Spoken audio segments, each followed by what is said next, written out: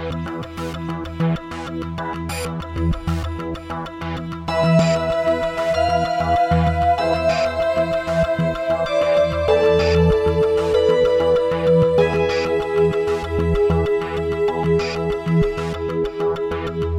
there. Welcome to episode 280 of the No Proscenium podcast, the voice of everything immersive.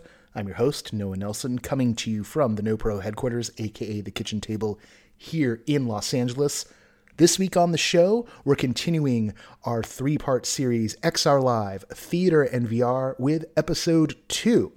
Now, if you're just joining us for the first time, we're taking a deep dive look at the emerging world of virtual reality theater by bringing in a raft of incredible professionals to discuss their experiences in this emerging art form. We also have 2 guest hosts this week. One is executive editor Catherine Yu, who often pinch hits here on the show. And also we have creative technologist and author Stephanie Riggs, who wrote The End of Storytelling, The Future of Narrative in the Storyplex. Along for the ride, each of us is taking on a panel of 3. Here's how the rotation works this time. Catherine's up first with Marinda Botha, Beth Cates, and Ari Tar. Then I come along with Dasha Kittredge, Brandon Powers, and S.B. Proctor. And then Stephanie comes along with Brendan Bradley, Tim Kashani, and Deirdre Lyons. If you want the full bios on everybody, I want you to check out episode 279, the beginning of this series, and that will give you the breakdown on who is who. But because so many of you are coming along for the full ride, didn't want to take up too much time this time. All right, that, and I'm racing to get to a meeting. That's how it goes sometimes. All right, coming on this week, we have a brand new in-kind sponsor, our friends over at Yes Please Coffee. Literally our friends. Tonks, the owner, is a good friend of mine. We, for years in the pre-pandemic times, we would run into each other on Saturday mornings at Dinosaur Coffee here in Los Angeles, and then spend, a whole bunch of time, as much time as we had, going over the events of the week, because we're both news junkies and political junkies, and just excellent conversation over good coffee. That has transformed into us doing that on Saturday mornings on FaceTime. We don't do it every week, but we've lost, I think we lost 3 hours once. There's a lot to talk about. And I'm a talker and Tony's a talker, so it takes a while. Anyway, Tonks has this wonderful company called Yes Please, and it is coffee shipped directly to you via the old trusty U.S. postal system. Boy, we talked a lot about the postal thing when that was going down. It's roasted right here in Los Angeles. Tony's been in this business for years. And the fun thing about Yes Please is at the beginning of the company, there was a full zine that came out. Now, the economy being what it is, there is this this bookmark that comes out. It's got a playlist on one side, and I'll actually be able to link that playlist in the show notes because it's also on their website. This week's playlist is called Night Shift. It's curated by a cat named Jim Barroud, and he says, sounds for nighttime working, driving, or other debauchery. It kicks off with Nine Inch Nails' The Lovers, which was literally the last song I listened to before I opened up the package. I was like, my God, you got Aphex Twin in here, Portishead, Jack White, Underworld, Tom York. Even U2 pops up with one of their obscure B-sides. YouTube gets into some weird stuff. Some of my friends know this. And on the back, Tony's got a column. This week is a story from his time working at FAO Schwartz. And just delightful all around. And they are now sending me beans. And it was just, Tony was like, what's your bean situation last time we were talking? I was like, I can always use some. And he's like, let me send you some. I was like, well, then let me talk about you on the podcast. So that's how that goes. If you've got something that I rely upon for survival, want to make a deal? I'm listening, man. Let's talk about the hookup. There are things. Life's expensive. Life's expensive, and our Patreon backers make it possible for me to pay those expenses. You know, electricity, rent, all the not fun stuff. You can join them at patreon.com/noproscenium. We had no new backers on the Patreon this time, so thank goodness for the beans. Our sustaining backers are the folks who really go the extra mile to keep us together, and they are Ari Herstand, Brittany, Elaine, Emily Gillette, Lonnie Hanson, Paul F., Mark Baltazar, Samuel Mustry, Sydney Guillory, and Jan Budman. And now, with all that done, let's get you into this episode.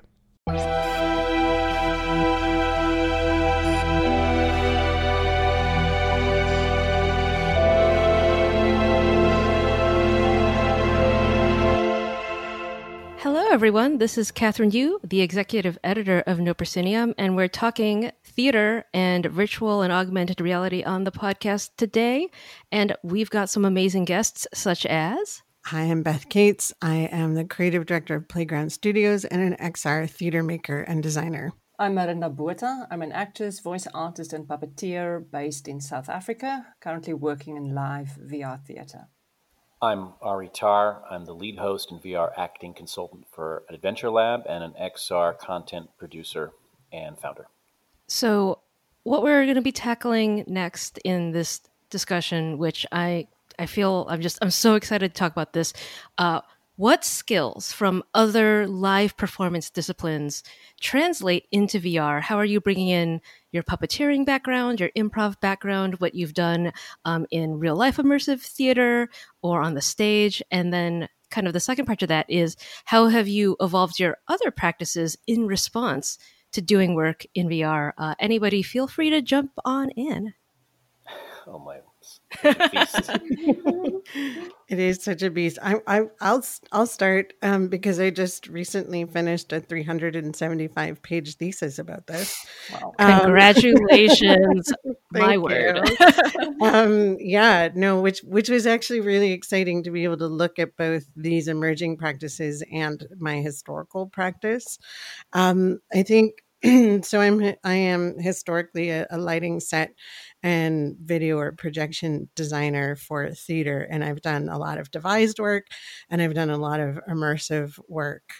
And there were so many pieces about all the forms of theater creation that got brought into VR. So it was the crafting of three-dimensional space and moving people, not just actors, but audience as well, moving people around. And how do you do that? And how do you create a space? And in the case of VR, it's a world space. And I've done everything from very, very small spaces, intimate spaces, to entire, right, Mount Olympus, entire worlds. And so it's crafting that from all the scenographic points of view. So both from lighting, from actual physical construction of the environment, to texture and what the materials are, and how that translates to the audience, how it contributes to the dramaturgy of the story. So all of these tools that I've always used in theater to tell the story feel like they're heightened in VR, because we are immersed in a way that we are not. Even in immersive theater, we're not immersed in the way that we are in VR. And that has been really exciting to dig into, and to find those moments of like, oh my gosh, I'm doing like what I do in the physical theater, but I'm doing it here, sitting at my desk, going in and out of my headset, and talking to people from across the world and figuring out what it feels like for them. So there's been a huge amount of that kind of work, and then on top of that, the devised kind of collaboration where then actors feed back and go, oh yes, no, it totally feels like I'm standing in the light here. So that all works, and figuring those things out like we used to do once upon a time when we were in the theater together. I'll let other people, there's so much. Yeah, so I'll echo what's already been said. There's so much overlap between the skills you have for in real life theater practicing and working in VR. I'll go specific in saying being a trained puppeteer, the skills you use to manipulate marionettes in real life transfer well into VR. So when you manipulate a marionette, you hold wooden controllers in your hands, and there are strings attached to the controllers, and the same strings are also attached to the limbs of the marionette. So by moving your wooden controllers, you influence the movement of the dangling puppet below. So for me, this type of dynamic translates directly into VR, where you use controllers in your hands to animate your avatar's movements and locomotion. So there's a constant duality present that you as a performer should be aware of. You are very aware of the physical controls in your hands, yet you project your attention and performance into the digital space. But that duality is present in both mediums, in real life puppet manipulation and controlling your digital avatar. I'll add one more and then I'll give it over to Ari because there's really so much overlap. I'll say that voiceover skills translate very well to this new medium. Via avatars, you can visually become any creature your imagination can cook up. Any gender, be completely removed from anthropomorphic qualities, be as far removed from what you as an actor looks like. But unless you use voice modification software, your voice will still sound like you, like a human. Your voice is a very effective tool you can use as it provides an immediate sense of immersion for the VR participant when he or she hears a human voice speaking to them live in real time. And obviously, in general, voiceover skills are very important. How you infuse the words with meaning and emotion, your character's rhythm, cadence, pace of speech, and accent, all of this remains important in VR performances. Okay, so there are a lot of skills that I got very lucky early on in my life. I was raised in circus and vaudeville and had exposure to some European devised theater and really interesting mask and puppetry. And I feel that we've always been in conflict with the finance model of live theater. It's just really hard to get people all paying to be in one room for one night to witness one thing that happened. And there have been in my life, I've seen some of the most amazing, magical performances that are completely transformative, and the audience can't be the same after they've seen it. The problem is that there was no way to share this experience beyond a few hundred people every few months and maybe a few thousand people total. So since I've been a young geek reading Snow Crash and seeing the idea of racting, I got so excited that this was showed the possibility to expose people around the world to this kind of work without the limitations of a physical space. And for an immersive theater production, having a warehouse in downtown LA or New York is nearly impossible, and can has ruined many a producer, unfortunately.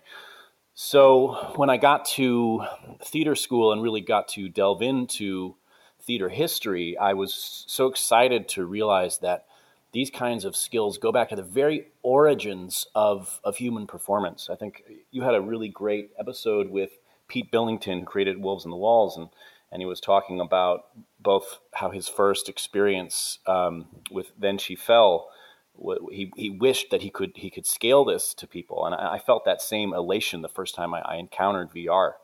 But learning about theater history, this all goes back to transformative religious ritual, and I really do feel like all of these different skills that we're talking about. I got to study. Like Beth, I studied some multimedia production design with theater. I was lucky enough to like Miranda, study Japanese puppetry and mask work, as well as like comedian mask work. And I think there's been a course of decisions through theater history where you've had to make compromises in the kind of expression you can do for finance just to get people in the room. And I think that we are now unbound by those physical limitations to now we can reach back into our deep past and pull on these essential skills of transmitting empathy through presence that is all of a sudden opening up just barely this whole brand new vista. And I'm really, really excited for what the future holds.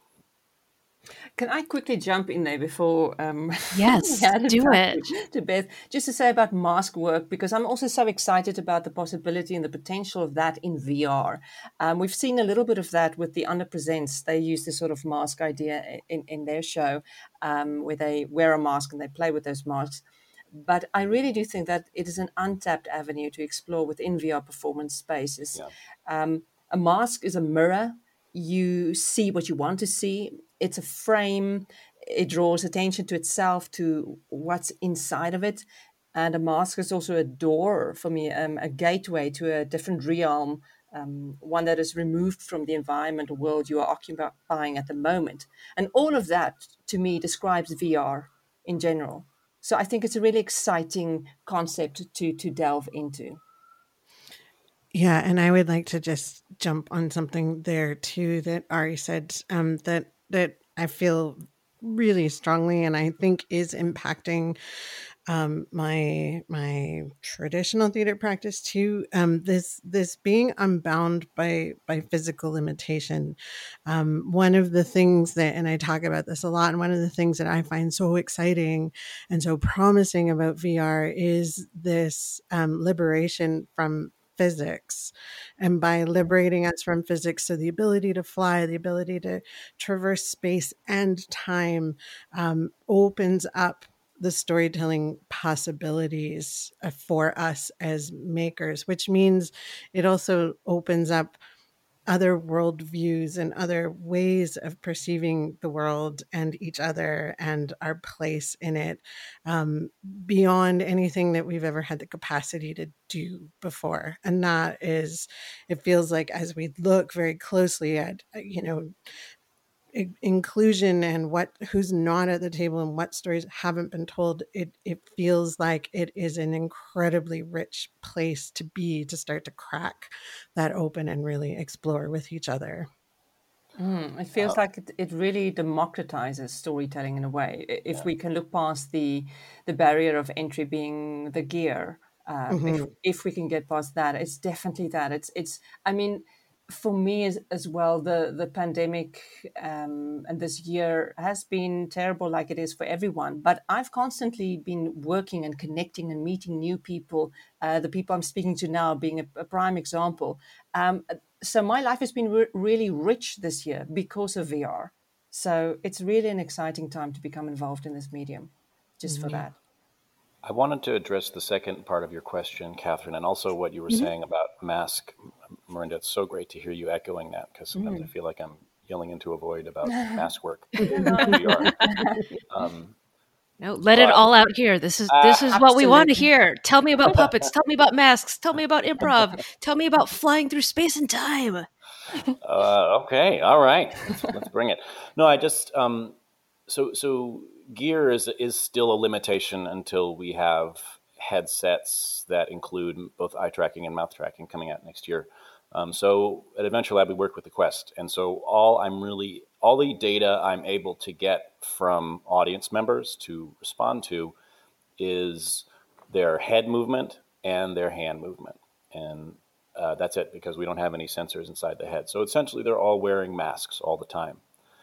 So I've come up with some strategies to figure out how to maximize the data that I can get from them. But the mask training I've had has been so helpful, because what it really is meant to do is refine your sense of embodied empathy. And what I mean by that is, what we forget in this sort of 2D text world, some people call it pancake gaming or social media or whatever, is that there is so much processing going on under the hood in our brains, where we are taking so much data by proximity of the humans around us, and micro facial expressions and movements from their body and their breathing, that we are using on a subconscious level to tell us how we feel about the people and the situation. And mask work is essentially a way to unlock and open up that hood and see what actually is going on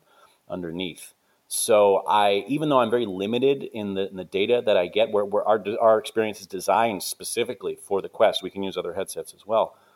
I feel like because I've honed that sense of empathy through basically micro data, I've been able to really get a strong sense of empathy without an audience member explicitly telling me where they secretly want to go but don't have permission, don't know how to ask for permission to go there.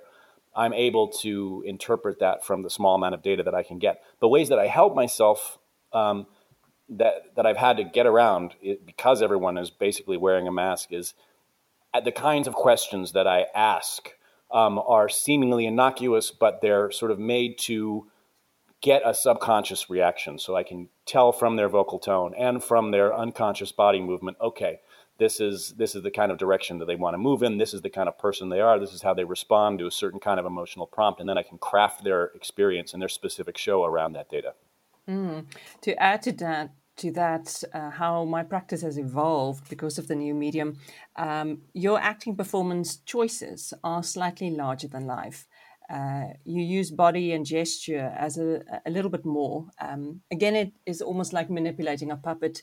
You overemphasize movements slightly to ensure that the viewer reads it or sees it and understands your meaning behind the gesture.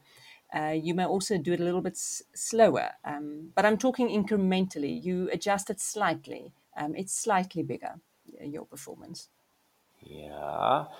Again, going back to what Pete Billington said about Wolves in the Walls, is that this really takes us back to this the Ur storyteller, the back in ancient times, and how they would take this sacred text, and it was about an oral tradition where you customize what you are doing for that specific audience for that specific night. And yes, and Miranda, you actually touched on something really true there. It's part of the magic, being able to slow down your breath and your movement, especially with puppetry, so that subconsciously the audience does not even notice that they're starting to breathe along with the masked character or the puppet, and that they are building a physical rapport on a deeper level than a conscious level that allows you to, as you know, as Pete and Janine Willett have said, sort of earn that trust, earn the relationship first, so that you can then take them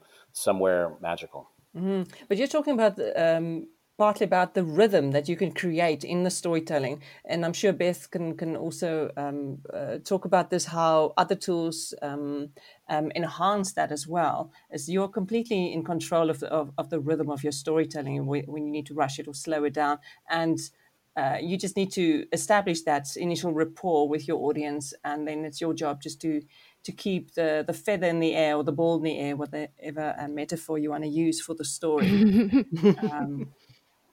I'll say one more thing that translates, and then how I've evolved, and then I'll give it to Beth if she likes. This is really a minor point, but you can sit down while acting in VR. Which provides it might Not a sound minor like, point. You could rest. it provides a bit of comfort when you're doing quite long performances, like we are doing an Alien Rescue, which is going to run at an hour and 15 minutes, apparently. We're still finishing the second part of the show. But it does depend on the scene. For some scenes, I would stand up, but other scenes that are less action orientated, where the energy is slower and more conducive to sitting down, I would sit down, which is obviously something you can't do in theater or in a movie. You can sit down while your avatar is still standing.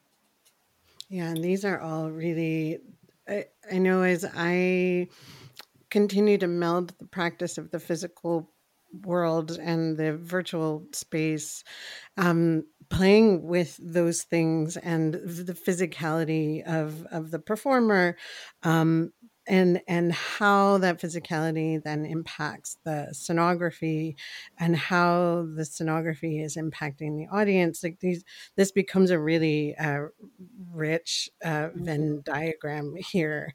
And I was actually just thinking about more things that I'm trying to move forward in the physical world. Before the pandemic hit, we had a plan. So I work with a small but very long running and very important theater festival in Canada called the Blythe Festival, that has created over 150 new works of Canadian writing in the last 46 years. And we've been pushing the XR performance piece forward there, primarily through projection, but experimenting with doing live projection with improvised performance. There's a long history of devised performance there. And one of the things that we were planning to do before we weren't allowed to gather anymore was a piece called Airborne, which is about a female pilot. And my plan, I was co-creating the piece with 3 other artists, and my plan as one of the lead artists on it was to actually devise a lot of this work while having the actors in VR headsets as pilots flying through the region that we were performing about, which was that local region to Blythe, and to see what we would be able to generate if the actor was actually piloting a plane while trying to create this piece of theater. And so we will do it when we're all allowed back together in a room. We will do that. But in the meantime, what we're actually pushing there is we're developing a small motion capture studio so that we can continue the place-based work. So a lot of the work there is generated, we'll actually go out to the location that we're creating a play about, and we'll do improvisation work there, and we'll do image capture there. But what I'm curious about is actually taking motion capture out into the field, so to speak, or literally like actually going into barns and going into very specific locations. Like an actual field. Like an actual field. Oh my goodness. Yeah. There's a piece of history that lives out there. There was a family back in the 1880s, the Donnellys, who were massacred. And it's a story that we've told again and again because it encompasses so much about humanity that we're trying to figure out. Excuse me.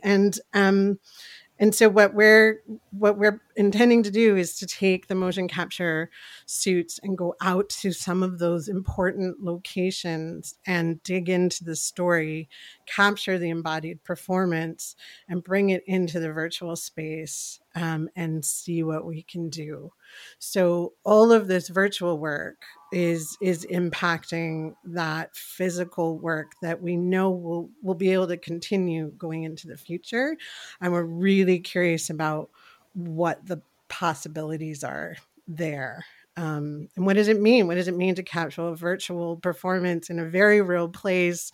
While we'll also do LiDAR capturing of the environment and bring that into the virtual space. And there's just the interplay and the crosstalk between all of these worlds feels really, really rich with possibility and many questions. Like we're kind of all inventing this, like all of us here in this conversation. A lot of it we don't know before we start too. So it's like leaping into the unknown in a super exciting way.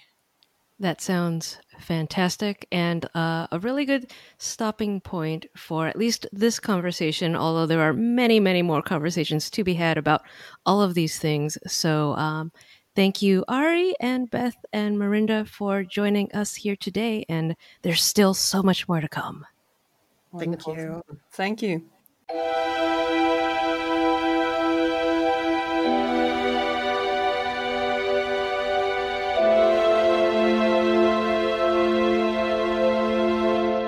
Hi, everybody. Noah here again with my panel, and that would be... Hi, everybody. I'm Espy. I'm a sound and new media artist. Hi, my name is Dasha Kittredge. I am an immersive theater and virtual reality performer and creative director at Meta4U. I'm Brandon Powers. I'm a creative director and choreographer, creating work across virtual and physical spaces. The topic of this show is about what skills from other arenas and live performance disciplines translate to VR, and how, for those of you who listened to our last segment, we got a little bit into this last episode when we kind of cracked into the idea of mask work. And so I kind of wanted to start there and throw that out because both SB and Dasha were talking about mask work as it relates. So Dasha, you started to kind of jump in before we went off into the finance thing. So maybe you can kind of kick us off here with what you've been finding as a performer in The Underpresents, which ironically enough is a show kind of about masks on a certain level, about how... That's true. Yeah. How is this translating over for you? Yeah, I think it's the closest thing in terms of getting to know your avatar that I could, if you wanted to try to do it in real space before you jumped into a headset, it would be a great kind of training ground. I think the things would maybe, with neutral mask, there's a mask that doesn't really look like it has much of an expression. But if you tilt it certain ways, it can look sinister or happy or sad, really with some very fine, just very, very small movements. And similarly, in Avatar, it already has a build to it, and some of them are more neutral, and some of them have more kind of a character already on their face or an expression already on their face. So, like Commedia dell'arte masks, for instance, have very different expressions depending on which one you're wearing.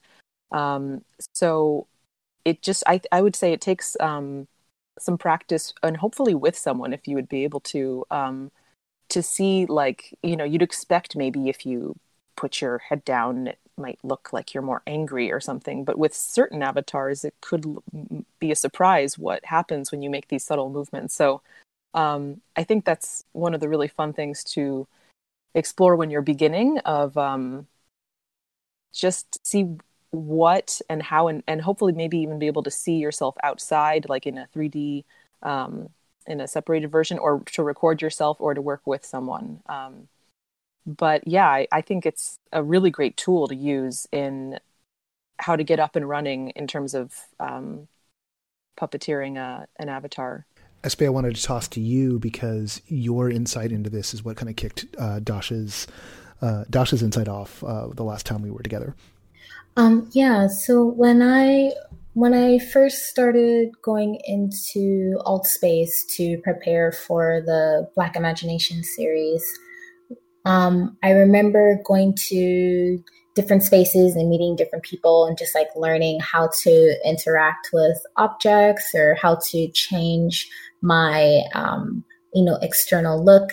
And I remember coming across somebody who was talking to me about yoga in VR, and they were, they demonstrated, here are like, breathing in, adding a gesture, breathing out, and then just tracking their breath with their hands. And that is something in my own training that I've also done, that, as I'm sending the breath into different places in my body to be able to articulate or make things weightless. In a practice mode, I am tracking that with my hands so that I can be able to make that connection that here's where my energy is, and then being able to do that in the actual expression without having to have that type of exercise. But I thought it was very interesting that you could see the breath being expressed in VR even without the hands. Like it was just fascinating to watch them breathe in and breathe out and be able to make those gestures. And it felt like, wow, okay, with the gestures, I can see where your breath is, but also without the gestures, I can still get a sense of where that is. The particular training that I come from is called Margolis method, which uses the principles of physics to be able to work with the body. So, looking at, mass and force, action and reaction, just all of these things on how to play with the dynamics of the body, that I was able to see, okay, this is something that's possible in this type of environment. And so working with the actors, we focused a lot on breath as we were warming up. So finding ways to be able to not only just stretch and breathe, but then also to have exercises where they could pair off and be able to combine voice and gesture to just be able to ping pong back and forth. So, it's how to say, yeah. And like Dasha said, just the articulation of the hands, the limitations that, not all fingers are, the fingers have a bit of a limited movement, but also like with the head, that is something that is that's something that has a lot more range. And then being able to combine that with, here are emojis for particular moments of expression. And then also, being able to use the voice and combining all of that to really have an expressive character. Also reminding the actors that, the same way that people watch in the real world, that people watching in VR is, you go to different events and whatnot, and you see how people interact with each other, and just seeing in a natural element how people respond to each other, how they gesture, and to just make a note of, just even within your own self, how do you communicate with people in VR? So a huge part of it is like learning how to walk all over again, really learning how the body works, how your breath works, how you can express yourself, but also being able to play with your environment as well, being able to test out the physics of the environment that you're in, because that also informs the rules and the reality of which the story is taking place in. A lot of times the joke is that, you enter a new space in VR and the first thing you do is you pick up something and you throw it, like what you're also testing the limits of the environment that you're in. So being able to just work on your own body and then also work on how you are moving in various spaces is helpful. For the first time, I'm starting to like envision what a movement class in VR would look like. And I want to like jump into like alt space with you and have you show me this, like the breathing thing. Cause I have this sneaking suspicion that like once I see it, I'll like not be able to unsee it with other people. Like that's one of the always been the fascinating thing to me about acting training is like the first step is to teach you how to observe other people and all the little things folks do. That's where the weird powers of actors come from. Brandon, for you, what's been translating over, and is any of this conversation resonating? 1,000%, especially as SB's talking about breath. For me, my movement background is all rooted in breath and weight. And those are the two main pillars I bring to any conversation with dancers, or often even more so with quote unquote movers, right? Or actors who move, who might have less traditional dance training. And if you really focus, as SB is saying, on this breath and how that connects to your weight, you can really start to tell the story you want to tell with your body.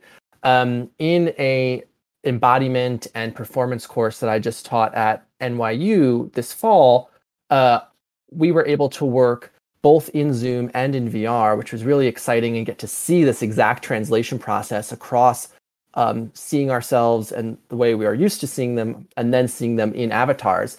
And the kind of key methodology that I find so useful in this space is known as Laban movement analysis. And that is a way of thinking about and describing movement using this idea called efforts. And so essentially each effort, of which there is about a dozen, tells you how to describe this movement. So for example, there's like a flick, which has its own sense of weight around it, and a flick has its own duration and sense of space, right? And so we use this methodology not only to allow us to understand how we're moving in accordance to our weight and our breath and the way we're moving it, and to get really, really specific about, oh, this is a flick versus a glide, for example, but it also affords an opportunity for us as a creative team to now have a shared language, because that's something that's often a really big challenge in creating XR work, right? We all have different educations and backgrounds. So I love to work with my teams and teach them Laban vocabulary. So then when I'm describing movement or describing a way a scene should feel, they understand what the heck I'm talking about. Because when I say, oh, it's a dance and it feels like X, I've had experiences where people have a completely different understanding of what that actually means. So that's one methodology that I find to be extremely successful and then translates really nicely into avatars in the virtual space. Dasha, what have you found yourself leaning on in terms of the classical training? Well, I was a ballet dancer for almost around 10 years. So I definitely feel like I pull from that for sure. But then also, I think this form of acting in VR specifically, it needs some sprinkling in of things like, what Brandon is saying, like a flick or a extra, something that is creating your character, building your character, a unique character that has isms. And if you're just kind of telling a story and you're not moving a lot, it can become boring quite quickly to watch you as a performer. So we as actors sometimes are afraid of, indicating too much or being a little too, in real life, showing how you feel. But actually in VR, it's very important to do that while you're telling the story and add little gestures, even if they are character isms that, like, this character just tends to touch their head more or likes to pick up objects more as they do, this or that. But you have to think about what's interesting to watch. It's much more interesting to watch someone that's doing a bit more physically while they're interacting with you versus, and it doesn't have to be a dance that's planned out. I mean, this can be all improv. But realizing that you are the entertainment, and the more that's in there, the better, I would say. I would say don't go overboard, and it should connect to what is happening. But to get away from the idea that you could be, that indication with movement is a bad thing. We've talked a lot about what folks have brought in. I wonder, shifting gears a little bit here, have you found your practice evolving because of the technology? Be it, shifting tactics, or you find yourself exploring things that you hadn't before because the affordances you're being given have changed so much? So I am interested in experimenting with spatial audio more in a VR space, because it is like creating in a void where the parameters to be able to make spatial audio exist in that space, and it exists in a way that is simpler than it is in the real world, just due to architecture and infrastructure and the cost and travel and all of these other things. So I'm interested in playing with that more. And then the other part of that is playing around with continuing to explore the concept of maskless avatar, but for non-humanoid figures. In alt space, we do have humanoid figures, and not alt space. Yes, in all space we have humanoid figures, but for spaces like VR chat, they can be more abstract. And so they can truly be more like a mask. And so what does that look like? What does that mean for actors? And how can we make that into story experiences? I think Brandon posted it some time ago, and I wish I remember the artist that did it. I'm sorry, y'all. But there's a video that someone posted from Altspace, and it had this, bass music playing, and it had this avatar that looked like a mask, and it was like moving through a space. It was just very fascinating to watch that here is this avatar that doesn't really have much resemblance to a humanoid figure, but still was very expressive and moving in a space that also, had this music. So these are things I want to experiment with more. Brandon, how about for you? How's your practice evolving?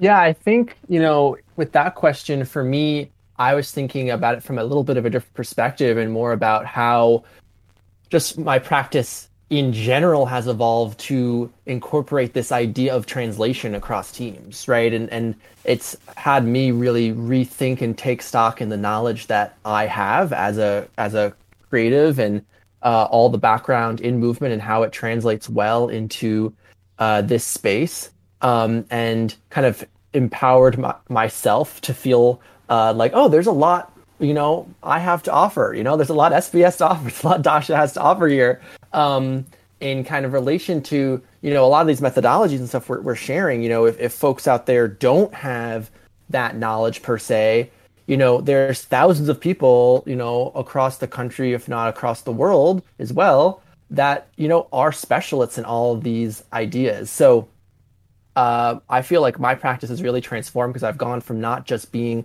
the creator, but also to being the community builder and trying to host more conversations like this and being a part of a variety of different communities, from Musical Theater Factory, where I lead a program called MTFXR, where we're merging musical theater and XR, or with Fifth Wall Forum, another group that got together to create new work in this space, which you might have heard about on a previous podcast here. And so I feel like just my transformation has now been into this like translator builder role, which has been really exciting. Well, it brings up an interesting thought of, I frame my own thoughts as interesting. Brings up what I think is an interesting question, maybe a need that's identified here, which is the idea of bringing more specialists from other disciplines into this space, so that there can be more cross-pollination. Because as I'm hearing everyone talk, I'm thinking about how some of what we're talking about are some of the fundamental aspects of theatrical training. I mean, mask work, at least in the program I went through, was one of the early foundations of what we were doing. And here we are at the beginning of an industry, at the beginning of an artistic movement, and we're right back to, over on the technical side, they're building the tools to create sculptures. And on this side, we're building the tools to create these, commedia dell'arte-like characters. And, what other fundamental aspects of the built reality need to be drawn into XR so that, we need the coders and we need all the script kiddies to do what they do.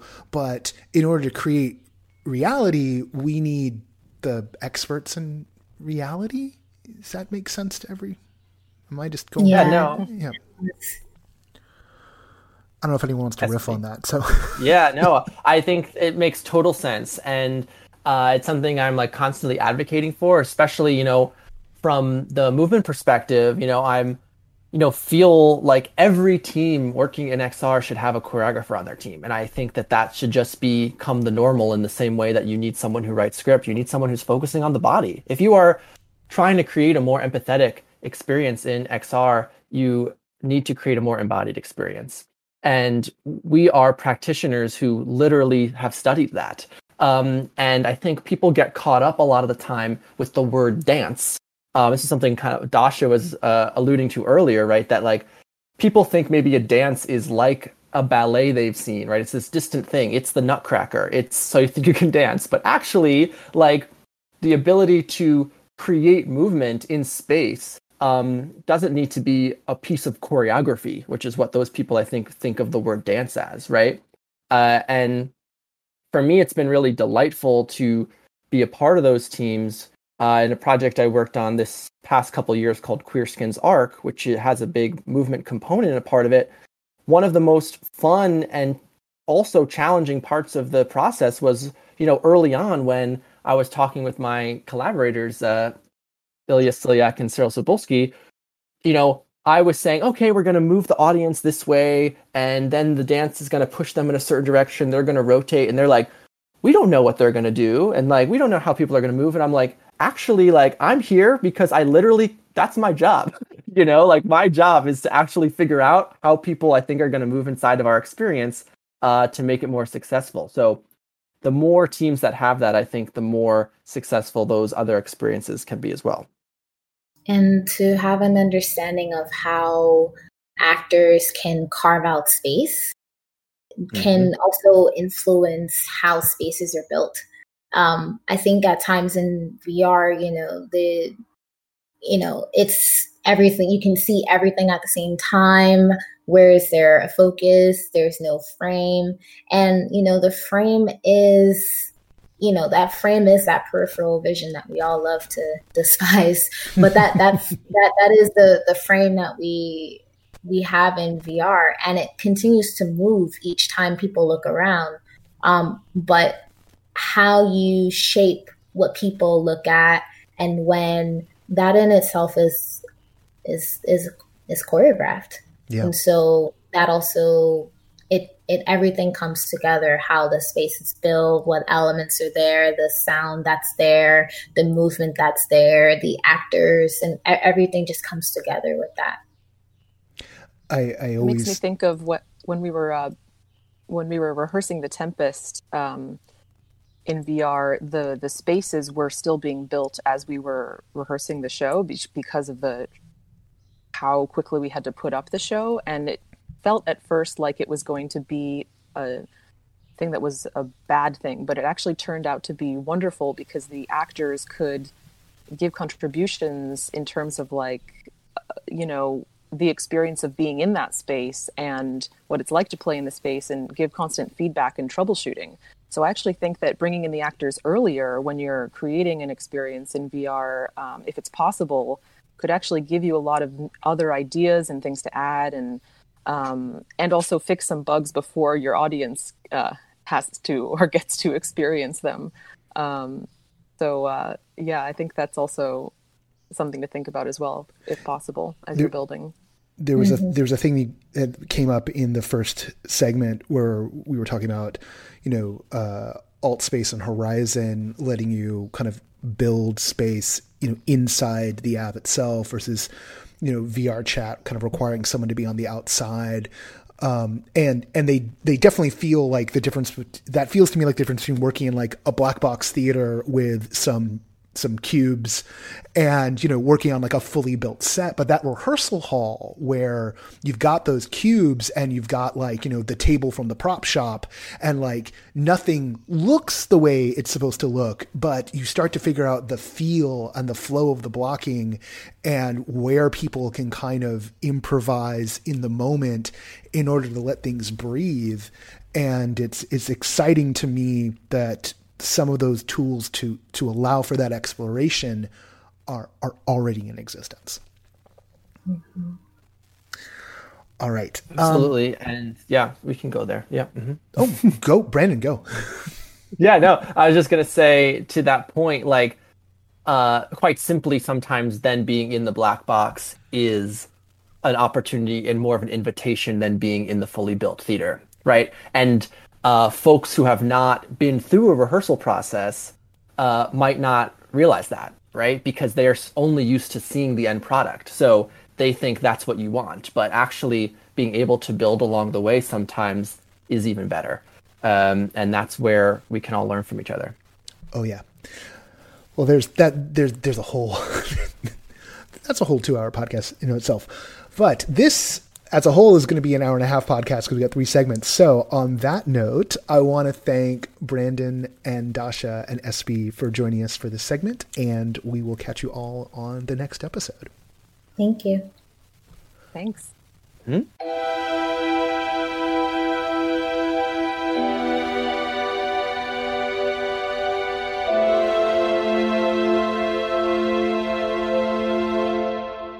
Hi, I'm Stephanie Riggs, and I am here with Brendan Bradley. Hi, I'm Brendan Bradley. I'm an actor and a scrappy storyteller. Deirdre Lyons. Hi there, I am a VR actor and producer. And Tim Kashani. Hello, Tim here, and I am here to play. I love it. All right. So thanks for joining again to talk a little bit more about what skills from other arenas or live performance disciplines translate into XR theatrical productions, and really how. So a lot of people are going to be coming from traditional backgrounds, and the question as we start to evolve and invite these people from multiple different disciplines to play with us in the sandbox that is XR theater is, well, if I'm going to dive into this, what skills do I already have that work in this space? So like looking at acting, for example, because I know Brendan and Deirdre, you are both actors classically. So when you're looking at maybe film or immersive theater, what are some traits from there that translate over into XR theater? Do you want to go first, Deirdre? I guess so. I know we're both waiting for each other. Yes, of course. So I've come from an immersive theater background. I think that that VR platform is perfect for immersive theater. So, being able to take that into the VR world is just a joy. You interact with the audience. There's a lot of improvisational skills that are needed. I do a lot of devised theater in The Underpresents because, there's already a set. And so we build a storyline and a show around that. And tell us what you mean by devised theater. Oh, well, devised theater meaning that you have a show that's not really written. It's more where you find yourself in a world. So the set is sort of like the set inspires it. So the place that you're at inspires it, or the things that are told to you inspire that. So it's very similar to improvisational theater, except for that you're actually in a set, in a world, as opposed to just on a black box stage, or with some other actors. We do a lot of that and a lot of improvising when one of the audience comes up and just makes you a cupcake, and you're like, okay, I'm going to take this cupcake and weave it into the story for our lovely audience members. I also have a dance background, so dealing with the avatars will remind people of dealing with, like more like puppetry because of how they're put together. They're rigged more like a puppet and they move more like a puppet. Your upper body's the more expressive part. So any kind of movement or puppetry background that you have can help translate these avatars into something more alive and less still, because they can look really still and lifeless if you don't move and keep moving even when you're listening. I'll echo all of that in the sense of I feel like actors for many years, we've kind of been almost made fun of for this idea that on our resumes, there's a section called special skills, which is all this other random crap that we know how to do. And in some ways it's like a cool conversation starter, but now it is really embracing that idea of anything else that you may have kind of slogged or side hustled together over the years could be a really cool thing. I didn't grow up with video games, but I can only imagine performers who have been active gamers who are now literally using joysticks to perform. What a beautiful intersection of your passion, right? To be able to complement each other. And I also just really think of this from the sense of, I think that actors and theater makers in general have an unfair advantage in the sense that we approach everything as iterative, right? You don't come to see the Hamlet, you come to see my Hamlet. And it means that there's less of a preciousness so that this show from night to night, or even this production from year to year, can have that variability. It can evolve, it can change, it can grow, we can get feedback, we can turn it around in real time and respond and try something new. And it takes away kind of the pressure that like we have to nail it and we're not going to show it to anybody until it's 100% ready. That kind of show must go on mentality in some ways is our secret weapon to be able to take on and try new things and new technologies the same way we would a new prop or a new piece of costume. And decide whether it works for the performance or not. I'm like sitting here nodding along. Yes, yes, yes, all of this. Tim, you've helped several projects get off the ground, all the way from like development into production. Do you have like a bird's eye view of the kind of skills that translate, whether it's across producing, design, directors you've worked with? I'll give you an analogy that will hopefully maybe explain it without just a single word. But when I've been working in this space since late 80s, 90s, when it wasn't even really a space. I was an actor whose dad said, get a real degree. So I got a computer science degree and lived these two different lives where I would go to a dance audition up at Debbie Reynolds' dance studio, quickly throw on a suit, and then go build a system for Southern California Edison in the computer world. Wow. And as I moved into directing, one thing that Brendan said really struck home is when I look at a resume, the first place I look are the special skills, because I'm looking at the people. And as cliche as it sounds, projects live or die by the people that are associated with them. And it is that team. And when you work in this XR space, you amplify that because we don't have the same level of experience that we might in the film or theatrical world to just fall back on and quickly hire somebody if we lose a person that we've brought into our team. And thus, I hear people say all the time, well, I don't know if I want to work with that actor because I don't know if they're, quote, technical enough. And I laugh at that because if the actor has to be so technical to be in your show, you're doing something incorrectly as a producer or a director, because we should be stripping that away so that they can create characters. And that, when you ask me about getting projects off the ground, it's usually the first one or two people that are leading that project that I can point to, and I know, yep, that one's going to get traction. Or I go, that one will probably be in theory for a long time and will die. I won't mention any names, but there are those doers, and the ones in our industry continue to be doing and doing. That you bring up a really good point of the team being critical to success. And I know we're talking like what skills translate, but maybe less tangibly, what kind of people skills, what kind of personalities, what kind of dispositions are necessary for success in this field? Oh, can I jump in on that one? Oh, yeah. Because what Brendan said about show must go on attitude, if you choose to work in this arena, that you have to be ready for imperfection, because it's just, there are technical issues that will happen that are beyond your control, and you have to be able to roll with the punches, to be able to accept that, guess what, your fellow actor just fell off of their Wi-Fi and are now gone, and you have to vamp until they can get back to where they were. It's a place where you have to allow for imperfections and embrace it, and continue on. And as Brendan often says, scrappy storyteller, because, you have to be able to put it out there and just keep going. If I can just echo that, there's a radio producer in Los Angeles, Eric Scott Smith, and his big lecture to me 10 years ago that kind of taught me everything I know about even just podcasting or even entertainment at this point is the show never goes wrong, it just goes fun.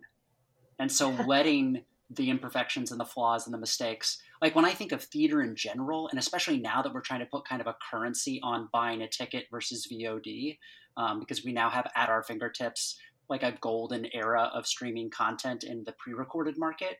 When I think about the shows that stuck with me, it's when things went totally off. And I was part of that experience. I was there on the night that Cherry Jones lost her lines and shouted, "Bring me the book." And they literally brought her the damn script and she read it. Or Jasper Britton being unable to stop laughing in The Tamer Tamed. And we literally leapt to our feet and gave a standing ovation in the theater because we were part of that experience. Or the History Boys opening night at the National, getting on their hands and knees and cleaning water off the stage floor because the fire sprinklers went off, and literally jumping from show into cleaning mode back into show. And those are the memories that I have that made a night at the theater truly magical, was in some ways not hiding the magic trick but revealing it. That perfectly personifies the type of people that you're looking for. I will do any show, anytime, any place with James Monroe Iglehart. We were doing Memphis back in the day at the Schubert Theater, and about 15 minutes into the show, the entire soundboard went off. We were shooting B-roll that night. I was back with the cameras, standing next to the sound person, and I said, "How long till we're up?" He said, "Probably anywhere from 15 minutes to an hour." And I said, "What can I do to help?" And he said, "Well, you have to have a tech this." I said, "Just trust me." And he threw me a board. We started working on that. And James jumped on stage and did a 15, 20-minute improv session. Nobody had to ask him to do it. He just did it. These are the type of people, when you work with in this environment, you're going to come up with something. It may not look like what you thought it was when you started, but you are going to come up with something. Those are great stories. And it almost makes me wonder, with theater, when people have trained and gotten to the level of Broadway or gotten, to some level of commercial success, they have years and years and years under their belt, which is not something that many performers in this nascent industry have. So as people start looking at this and saying, okay, I'm willing to make mistakes, but I don't know how to recover from them. Or if that does happen, like you're just saying, where, somebody loses Wi-Fi in while everybody's live, is how do we find that same sense of comfortability in owning the moment when we just don't necessarily know what's going to go wrong? I personally think in some ways what you're speaking to, perhaps, Stephanie, is in many ways as a performer and simultaneously a producer, director, writer, wearing all these hats. I feel like over the years, from a talent perspective, we kind of have misidentified some terms in casting of what we're looking for. People talk about that it factor or that talent or they've just got it, right? And I think that we attribute that to this incredible depth of crying on command or something, or in some ways we're taking this layperson, how do we define acting? But instead I think it's that inherent confidence and comfort in the moment, in the stillness, in the uncertainty, the tension, and just being able to live truly in the discomfort of the story wherever it goes, that they are literally able as a performer to trust the journey. And I think that translates to life, that translates to every medium. I think that having comfort with failure, and I think that performers just get a lot more failure and a lot more rejection probably on kind of a regular basis. In some ways, most people I think have 5 jobs in their lifetime, and I think I have 5 jobs a month. So I think that in some ways that's what you're trying to capture, is the comfort of uncertainty, which can be applied to applications we have yet to experience. So when we enter these new mediums, it's to Tim's great story, if you're able to jump on stage live in front of a group of people without a soundboard, you're probably also willing to figure out your controllers and log back in. Well, you bring up this point of multi-hyphenate. You all are multi-hyphenates, actors, producers, investors, directors, and in moving into this new space, it seems almost everybody almost has to be a multi-hyphenate. Do you have to have multiple skills? Do you, as an actor, need to understand the basics of the technology? Do you need that in order to be successful in this field? Yes. Tim, Deirdre, you guys agree? I think it's just a willingness to just get in there and figure it out. I'll say it's an it depends leaning towards yes, like Brendan stated. And it really depends on which aspect you're working on. So if you are a director or a producer, big yes with exclamation points on there. As you work your way down, for example, I have worked with people that come from a more traditional costume design who maybe don't know how to use 3D rendering software and don't want to blend or Maya, but they have a good communication process with somebody who does do that in the same way a costume designer might work with an associate during the execution process. But as you work your way up, especially in the earliest stage, it is a big yes of the multi-hyphenate. Yeah, and a lot of what I find is you don't necessarily need to be able to code, but you need to be conversant. So able to communicate with them and understand what they're saying, even if you aren't the one, typing in the code, per se. I'm stealing conversant. That's beautiful. I think that I get suspicious of anyone, like if I'm talking to a performer and they won't even try TikTok, right? There's just an unwillingness to even, like, you don't have to like TikTok and you don't have to make a channel, like, but trying it and knowing, oh, that serves me, or that's part of my brand, or that's not. I think it's the willingness to explore and ideate and try and, to your point, kind of identify where your blind spots are, and then identify the things that you're drawn towards, so that you at least know for your process, okay, I don't know, I'm not good at that, so I'm going to need support, or, oh, I love doing this. If you give me the football, I can run it. 100% agree. And people will ask me, they say, how can you be involved in the startup world in Silicon Valley and Broadway and film? And I say, they're all the same thing. You're starting with an idea and you are creating a team that is going to execute that idea. What that idea looks like at the beginning may look completely different at the end. But if you have the right team and the stars align with timing and funding and those other things, that's where the magic happens. And you can't do it all yourself either. I mean, you say we're multiple hyphenates, but no one can know enough about everything to be able to do something, all of it proficiently. So yes, having a team that can help to divide and conquer. If somebody's really drawn and good at this particular aspect, and somebody else is really good and drawn to this particular aspect, they go that way, but you talk about it to make sure that everyone's on the same path, but everyone works to their strengths. And there is a culture around the industry right now. I made a joke and a few people got it. I said, it feels like we're back in the homebrew computing club. And I was actually a little young even for that, but I knew of it. And some people thought, well, what's he talking about? If you don't know, look it up. But the idea back then in the computing industry was sharing. And there's an old docuseries by Robert Cringely called Triumph of the Nerds that depicts that and shows how when we were solving the age of building these first personal computers, and you look at the Wozniaks of the world, they just wanted to be part of something bigger to themselves, and they were willing to share. And if there's any advice I can give anybody, it's the personal skills that lead towards success. If you have somebody that comes in it with positive attitudes and they're going to find solutions, they're going to be your friend. So I always say, look for people that solve problems. That's it. And maybe in their special skills set, they'll say that they are C# conversant. Never hurts.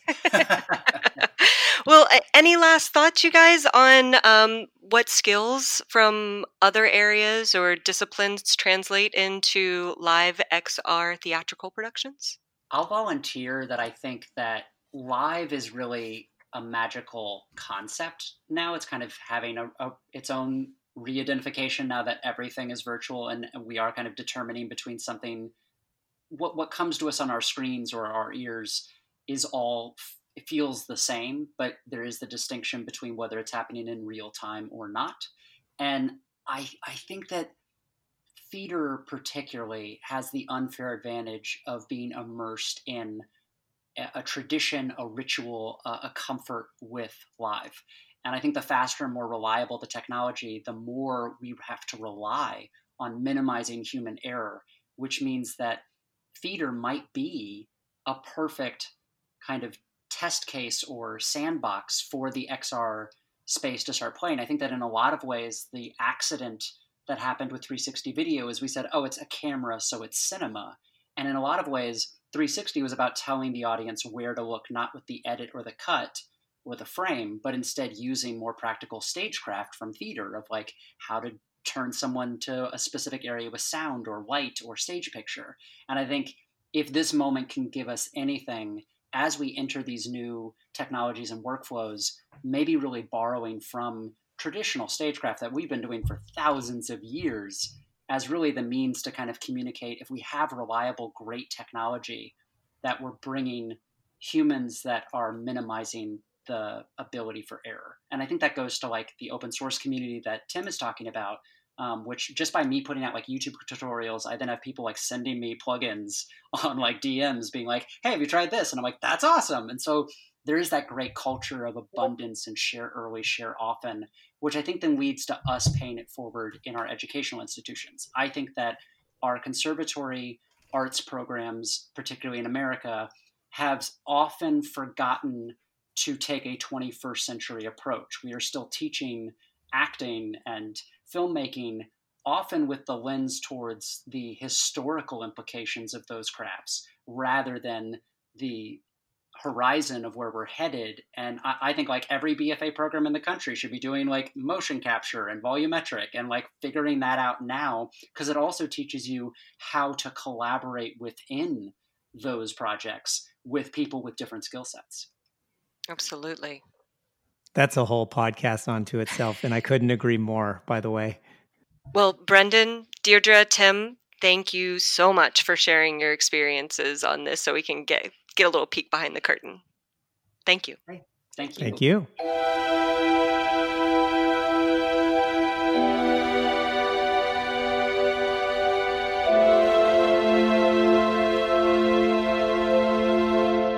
Once again, I want to thank our guests and especially our guest hosts, Stephanie and Catherine, for helping us put all this together today. Check out the show notes and you will find everyone's Twitter handles so you can start your journey, follow your favorites, find where they are, and maybe discover some brand new VR theater for your viewing pleasure. I don't know where I'm going with this. It's late. I'm tired. I'm recording this at night because we got meetings in the morning. All right, check it out. This is usually the part of the show where I get to do a little song and dance rant thing. I go off on whatever I'm feeling about this week. I actually channel that into a thing we do over on the Patreon called The Irregular, which is oftentimes a behind-the-scenes look for the Patreon backers. It's a minor feature. It doesn't happen all that regular, hence the irregular title. And sometimes it's deeply personal. Just try and keep that part out of this part of the feed. But I did want to note there are some rumors going around today because of Bloomberg about Apple VR or Apple getting into VR.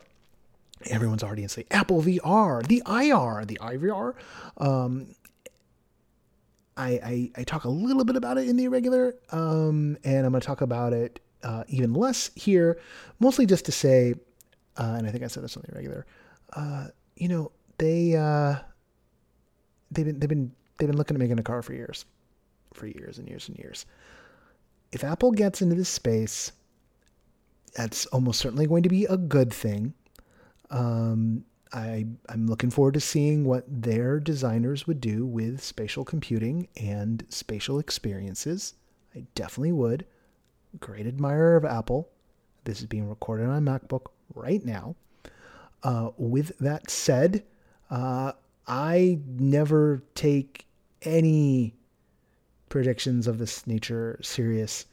Not until leaks start coming off the factory. When the factory leaks happen, then we can have a nice big conversation about what's going to do to the market. Or when we start hearing about people working on things, reporting things, right? Frankly, I guess if they are going to do something that big and there's going to be porting, And here's something I didn't talk about on the irregular. That'll probably happen at WWDC. I don't know what the plans for that are this year. It's usually in like June or something, like in the middle of the year is when WWDC is. I can't remember. That's when they announce their OS upgrades. So there's a chance we might hear about something ahead of time. Let's wait. Let's wait. Plenty to be excited about right now in general. Okay. That's enough from me. That's enough from us. As always, we do need to thank our backers before we head out for the weekend. The sustaining backers of No Proscenium are the people who bring you this show. They are Mark Baltazar, Jan Budman, Paul F., Sydney Guillory, Lonnie Hanson, Ari Hurston, Emily Gillette, Samuel Mustry, Brittany, and Elaine. Thank you all. The music for No Proscenium is by Chris Porter of the Speakeasy Society. My name is Noah Nelson, and until next time, thank you for wearing the mask.